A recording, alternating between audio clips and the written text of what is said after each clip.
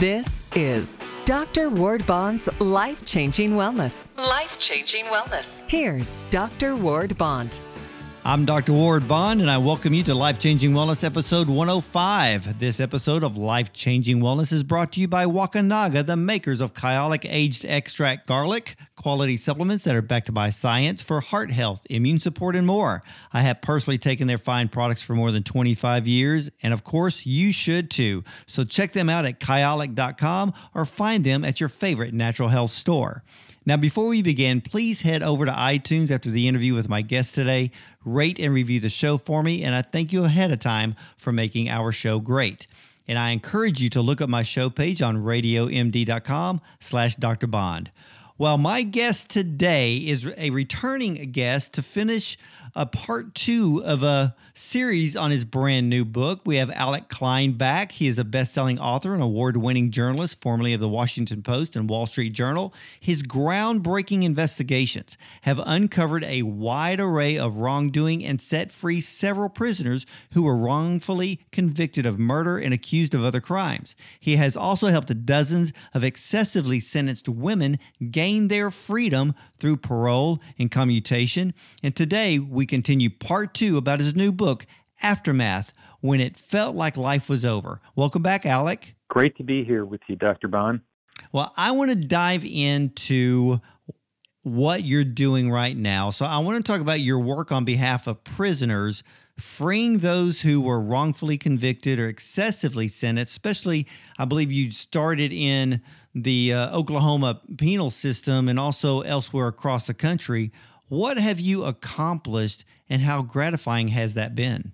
Well, I got to tell you, I've been all over the country. I've been in prisons everywhere you can imagine, from coast to coast, hearing these really terrible stories of inmates who are suffering and in some cases wrongfully convicted or excessively sentenced. I mean, it really covers the range.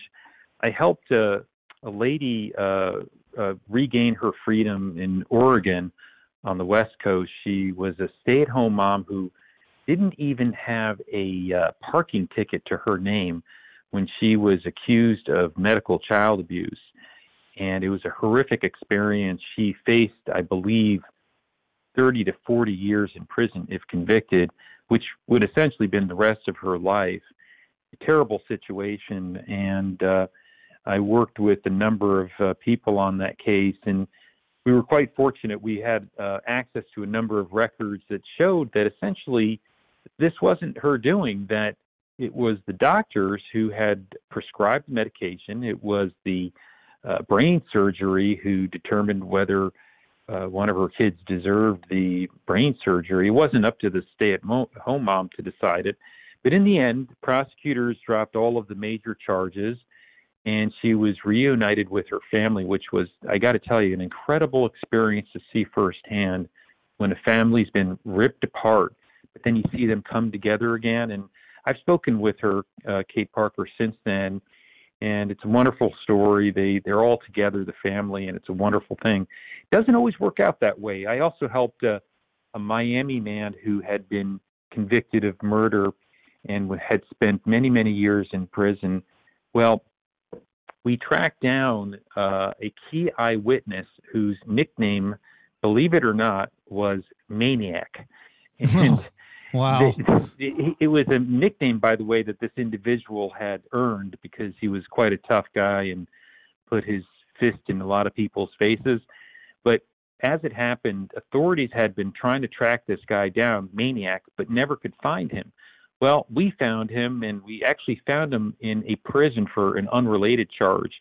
Went down to Florida, not quite sure what he had to tell us, but I'll never forget, I was sitting in the cafeteria of this prison, and he starts to tell a story, which is that he actually witnessed a murder.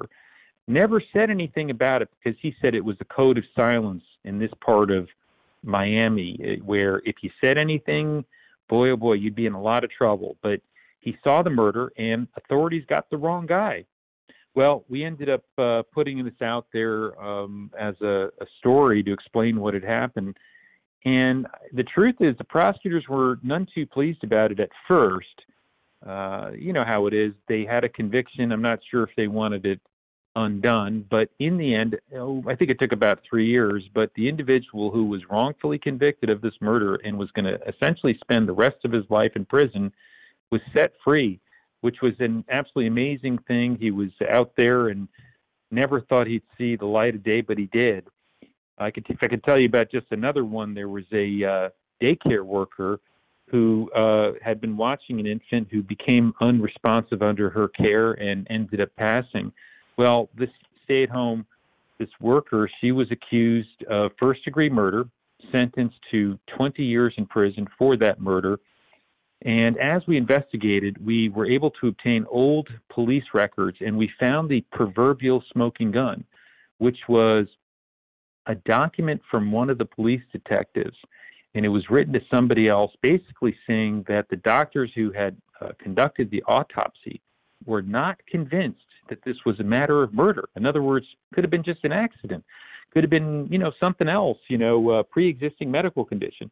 Well, that letter had never seen the light of day during the trial. It had been essentially withheld from the defense, which is, by the way, called a Brady violation, because you can't have a fair trial if you don't even know all the information, especially information that might point to her innocence. We found this letter, we published it. It was entered into evidence. It reopened a federal hearing, which was quite unusual.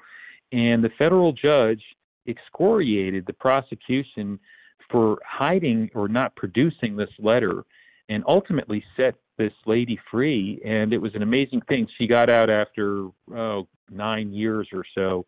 Wow. And one of those moments, I actually met her right outside the prison gates as she was being freed. I'll never forget it. We took her to a what's that place called? The restaurant. Cracker Barrel? No, Cracker Barrel. Thank you. Cracker Barrel. She sat there. She in 10 years hadn't used a stainless steel knife. She hadn't had a salad in 10 years, and she had a steak, which of course you don't get in prison. Yeah. And it was an amazing moment. Although I got to tell you, even after they get out of prison, even if in her case and in other cases that I've examined that their convictions are overturned or vacated, it's not a cup of tea, because it's hard to transition back into society. But there have been a whole number of cases, I won't bore you with all of it, but where I've been able to help a number of people, dozens of people, regain their freedom through parole, through commutation. And I got to tell you, it's really gratifying, because you know that it helps not only the individual, it helps their families, it helps their communities. There's so much pain and suffering that goes on when somebody has been put away for something they didn't do. And when you get to see them be reunited, it's a real blessing. And I feel honored, frankly, that, if I was able to help in any small way, that's a good thing. And I continue to do this. I'm constantly on the phone with inmates and their families and other people, trying to understand these different cases and trying to bring them home if that's possible. And by the way, I'm not saying if they did something bad that's a good thing. Obviously, they have to pay their due, but sometimes it may be a question of whether they were over-sentenced, wrongfully convicted, something else. But there's all sorts of suffering inside prisons. I've been in a lot of prisons. I've been on death row in different parts of the country, from California down to Florida. And one of the strange things is you actually see faith in a beautiful way inside of prison. Really?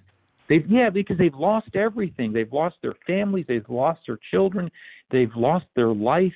They're stuck in this horrific situation with cockroaches and, oppressive heat and all these terrible conditions. They've been beaten, and all these terrible things have happened to them. But the one thing, in many cases, that really kind of keeps them going is their faith. And it's a beautiful thing to see. It's kind of like one of those revelations for me to see, like, that God in many ways is never more present than among those who need him the most. And I see that inside of the various prisons I've been in. So it's quite humbling, if I might say, but it's a mission for me to try to help people like that. It's amazing because, my gosh, how many times did the Apostle Paul go to prison? Much less all of the disciples, and continue to have that faith. But, I've got some questions, because all of these stories that you just shared with us, I have a lot of questions right now flowing through my head. Like, what in the world is wrong with these prosecutors? Yeah. I mean, are they just, is it just a notch in the belt? Do they realize that the person sitting there is a human being? And I know some of these, because I know some of these cases, and I'm just going to say it because somebody needs to, because the elephant is pretty large in the room. There's a racist factor going on, and I've seen others who are working in the same type of area as you. And what's weird is I've asked them a few questions like, okay, so you and I are Caucasian. And then I've asked someone who's doing kind of like the same thing, and they're African American. And the questions that I ask them, their answers are completely different. And then all of a sudden we see these prosecutors who they just freaking, after the judge just locks them away and throws away the key, they're just forgotten about. It's basically erasing a human being from the face of the earth while they're still alive. And it angers me. It angers me to see that has prosecutors lost the ability to realize that there's a human factor here, that person, maybe they do look big and bad and they look like a criminal, but they could actually be innocent? It's such a beautiful question. I got to tell you, some prosecutors, it is, they are trying to win at all costs. Not all prosecutors, but the problem to some degree, Dr. Bond, is that we have an adversarial criminal justice system, which is to say you got winners and you got losers. And to some degree, I wonder, is it really a question of getting to the truth about what actually happened, or is it about winning and losing? That happens to be our system. And further, the prosecutors have a job to do. It is not easy, and they also have tremendous resources at their disposal. I would say they're among the most powerful people in the world, at least here in the United States. But the weird thing is that I have come across some cases where the prosecutors, years later, will say, you know what? I feel really bad about this. This is bothering my conscience for years. I actually just got a letter from a prosecutor in a case that occurred decades ago, but the letter was recent. And he said, look, this lady, she got life without parole. It was just too much. And it's been on his conscience for years. And he wrote this letter on her behalf because he was admitting that, he was going to win. He knew he was going to win. He never lost. He was talking about having a jury that would have done whatever he told them to. He thought he could have gotten the death penalty if he called for it. And yet he knew that this wasn't right, and he wanted to right the system. So there are some prosecutors who acknowledge that, sometimes they go too far with it. There are other prosecutors who it's win at all costs. It's a shame because they have so much power, and those who are the defendants don't have all that power. Many times they have no resources. They can't afford the experts who are quite expensive that they need to testify on their behalf. And it's a tough situation. And then to your other question about racism, look, the studies bear out what you're saying is if you are Black in America, you are at a much higher likelihood of getting arrested, getting convicted. And, it's just a huge endemic problem in our country, and it needs to be addressed. And it's such a large problem that, it has to be a conversation we're having because, it isn't just that it affects you if you're African American. It affects all communities because we want everybody to be risen up by it. And so, I don't know, on some level, what you're talking about is our basic humanity, right? Which is, can we do the right thing? Yeah, and, exactly. Unfortunately, I got to tell you, the scary part is the system is fallible. It doesn't always work. In fact, there are studies that show that people who were sentenced and executed to death, in some cases, were probably innocent. And what do we make of that? Well, let me ask you this. With prosecutors, if the mentality is win at all cost, you're putting the notch in the win column. And after you get so many wins, what is the next step for a prosecutor? To become a judge? Is that what they want? Well, And another great question. The truth is, as you know, in many cases, the DAs are elected to their position, and so they are political creatures, which is that they know that, being tough on crime is popular to a large degree with most constituents. And yes, sometimes they move up from being prosecutor to a judge, and from there they keep moving up the ranks. And so you have to ask yourself, at what point are they immune from the vicissitudes of the political process? And, I got to tell you, even maybe one of the differences is if you are presidentially appointed to the federal bench, it's essentially a lifetime appointment. And so to a large degree, they don't really care what you think because you're kind of, immune from the politics and they can do what they want. But I'm not saying they always get it right either. But our system at the local level is such that there is a lot of influence. And I have to tell you, the more resources you have to defend yourself in a case, the truth is, I think you have a much better chance of defending yourself successfully. And the problem is, so therefore, you got a lot of people in prison who don't have much in the way of money, who are there because they didn't really understand what was happening. They didn't have the resources. They had a public defender. And by the way, public defenders, those are good people, but they are also, as I understand it, overloaded with cases. So if you're overloaded with cases, how are you going to really focus on any one particular case to make sure it gets all the attention it deserves? So I talked to a lot of... So in other words, Alec, so a public defender being so overloaded with cases, do you think that they are more apt to get the client to cop a plea so they can just move on to the next one? Well, I got to tell you, taking a plea, studies show, is one of the leading causes of wrongful convictions. Wow. You tell me what that means.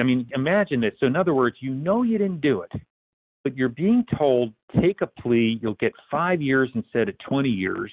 And you're thinking, gosh, what are my chances? 5 years might be, do I really want to do 20 years? By the way, I know a lot of people. I've talked to these inmates just recently. One in particular, her name's Kelsey Dotson. She was offered, I believe, a 5-year plea deal if she just, admitted to the crimes. But the fact is she hadn't done them. This is what she said. And so therefore she turned down this deal and instead got 20 years. And so, it's like this problem because, yes, to some degree, most of these cases are, settled through some sort of plea deal, but are we really getting to justice if you're pleading to something you didn't do? Yeah, and so let me ask you this. Doesn't every inmate in prison say that they're innocent? And then what makes these prisoners different? Seriously. I watch the movies. They're always saying, I didn't do it. Yeah, no, it's such a great question. And I got to tell you, I hear from inmates all the time, and they explain to me what happened. It was an accident, they'll say. The gun kind of just went off, or they didn't know it was going to happen. It happened, and they were a bystander or what have you.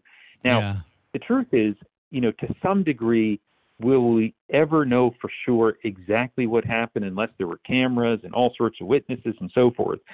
Now, I got to tell you, there are other prisoners. I actually just spoke to one who he actually admitted to what he did, and it was gruesome. It was hand-to-hand combat with a knife and a rope, and I'll spare you the details because it was really bad. But you know what I'm saying? Like, there's a difference when somebody shoots somebody from a distance versus when you're literally rolling around in the dirt with a knife and a rope. And in this instance, this guy, he just owned up to it. He said, look, he explained to me what happened. He was an alcoholic.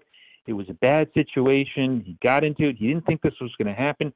He ended up serving 25 years in prison. Now, he's out. He's got his freedom after 25 years, and it didn't look like it because he had life without parole at first. But part of it, is that if you acknowledge your role, you take responsibility, you live a new life. In his case, he had no misconducts. He was being productive while in prison, taking programs. He was not the same person that he was 25 years earlier. And, sometimes, they do admit it. Not always. It's hard, I think, to some degree for inmates to always say, hey, this is what I did. But they sometimes do. I'm not saying it happens all the time. But, it's not uncommon for people to say, hey, I didn't do it. It was an accident. And you have to sort of sift through it. And you may not fully know it every single time. I've been down that road. You have to look at the records, the police records. You got to interview people. it's a very complicated process. And, some of this is subjective. What person A remembers about what happened. Mhm. Were they telling the truth? Did they cut a deal for themselves to get a lesser sentence? All I can tell you is the system is fallible. We know it's fallible. We know that we sometimes put people away for crimes they didn't commit. We know that sometimes there are false accusations, that people are suffering in prison for things they didn't do. We don't know the full extent of it, but it happens. It's a fact, and it's an unfortunate fact. But actually, this was really sort of the breakthrough was DNA. When DNA came about, then they could prove with absolute certainty that based on the DNA they discovered, whether it was the blood or something else, they knew that the person didn't do it because it wasn't their blood. So all I can tell you is it's something that is troubling to me, because there's a saying, by the way, I don't remember who said it, but which is that, you don't want to convict somebody of a crime, even if that means that some other people maybe are released who did commit the crime. You want to make sure that you are not convicting somebody who didn't do the crime, who was falsely accused, because the damage is so severe. It's just so basically wrong about how the system works. And if you don't have the resources, Dr. Bond, if you don't have the money to spend the tens of thousands, of 50,000, the 100,000, mortgaging the house and getting the proper representation, it's going to be a tough road to find your way to justice and freedom. Yeah, and the other question that popped into my mind, because this is it's the system needs to be reworked from beginning to end. I mean, it even goes down to the parole boards, and to me, it's almost like they're judging a book by its cover. When an inmate comes in, hopefully at the fifth time that they're going to get released for the fifth parole hearing, but then they don't. And I understand that there are people out there that will never get released because, the crime they committed, is now part of history. And they're not going to be, my gosh, half of, if not all of Charles Manson's people are never going to get released. And if they are, it's going to be crazy. And my gosh, even Elizabeth Smart's one of those people were actually released from prison, which still shocks me to this day. And but what needs to be done to rework the system? Because to me, when somebody says, okay, you're going to get life in prison. Well, first of all, how old is this person? What is life? I mean, did they commit the crime when they were 45? So if you gave them a 25-year sentence, they're going to be 70 if they completely live it out. So to me, okay, you basically took their life away. To say that they're going to get 150 years is kind of stupid. And then if you get an 18-year-old that gets life, whoa, okay, now let's back this up a bit. What would you consider life? Is 40 years enough? And at the same time, based on a crime, what, where does this person learn their lesson so they can get back into society and hopefully become a positive role model some way? Absolutely. I mean, there's actually been studies about this, which is that at a certain point, people actually age out of crime, which is to say, they grow up, and at some point, they just aren't going to commit a crime. I actually interviewed an inmate on death row in Florida.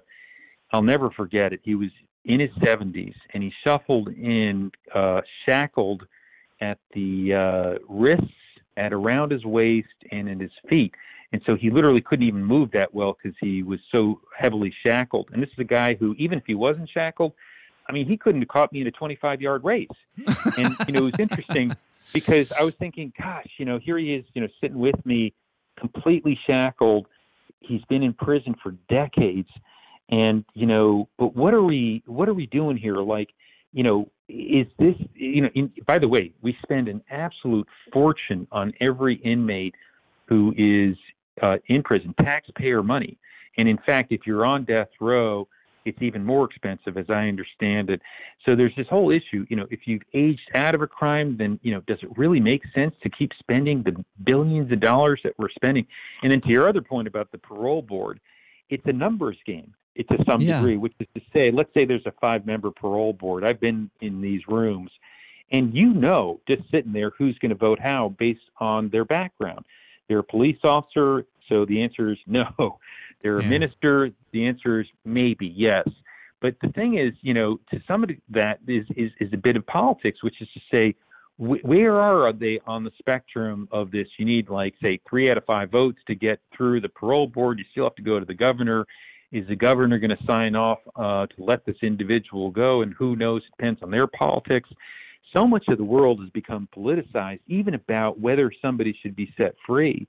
But all I can tell you is that we know that there are countless people out there who are in situations that are really bad. I mean, not to mention, I was just talking to somebody about this.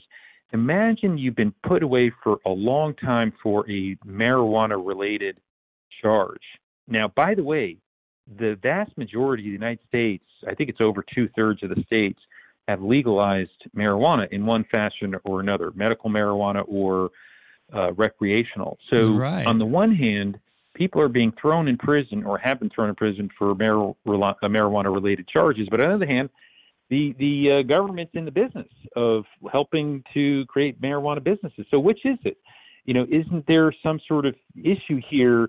What do we do? And these also happen to be nonviolent offenders. I say let them go, because you've changed the laws. You've made a substance that's been illegal since the age of time, and now you're Right. making it legal in certain aspects. But if it's recreational, and the only thing you can do to the person sitting in prison, you have to prove, were they going to distribute? But Yeah. even then, they should be let go. Now, of course, what's the difference? So you just got caught with a baggie, or did you get caught with a tractor trailer rig, full of 30 tons of weed? So I guess there's a difference. And at the same time, were you working for the cartel? So, I can understand that. We've got to break this down. Yeah. But for the majority of these people, if they're in county jail, city jail, or maybe they're serving, a few years in prison, and all they did was get caught with weed, I'm like, let them go, for heaven's sake. What's the big freaking deal? They weren't dealing heroin. It was just freaking weed. Right. Well, especially, because one of the issues is, do they represent some sort of risk to society? But if they're, Yes. by the way, a lot of these individuals are themselves drug addicts. In other words, they have a substance abuse issue. I actually helped a lady who had a substance abuse issue, and she went through drug court. She failed drug court. She ended, relapsing, if you will, and the judge threw her in prison for life, which seemed kind of like, well, wait a minute, are you kidding me? You threw away for that's going to cost an absolute fortune, by the way.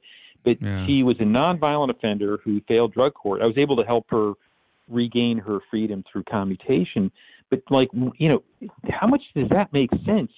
At what point are we diverting so much of our tax dollars to nonviolent offenders who, represent no risk to society, who might actually need treatment, not warehousing?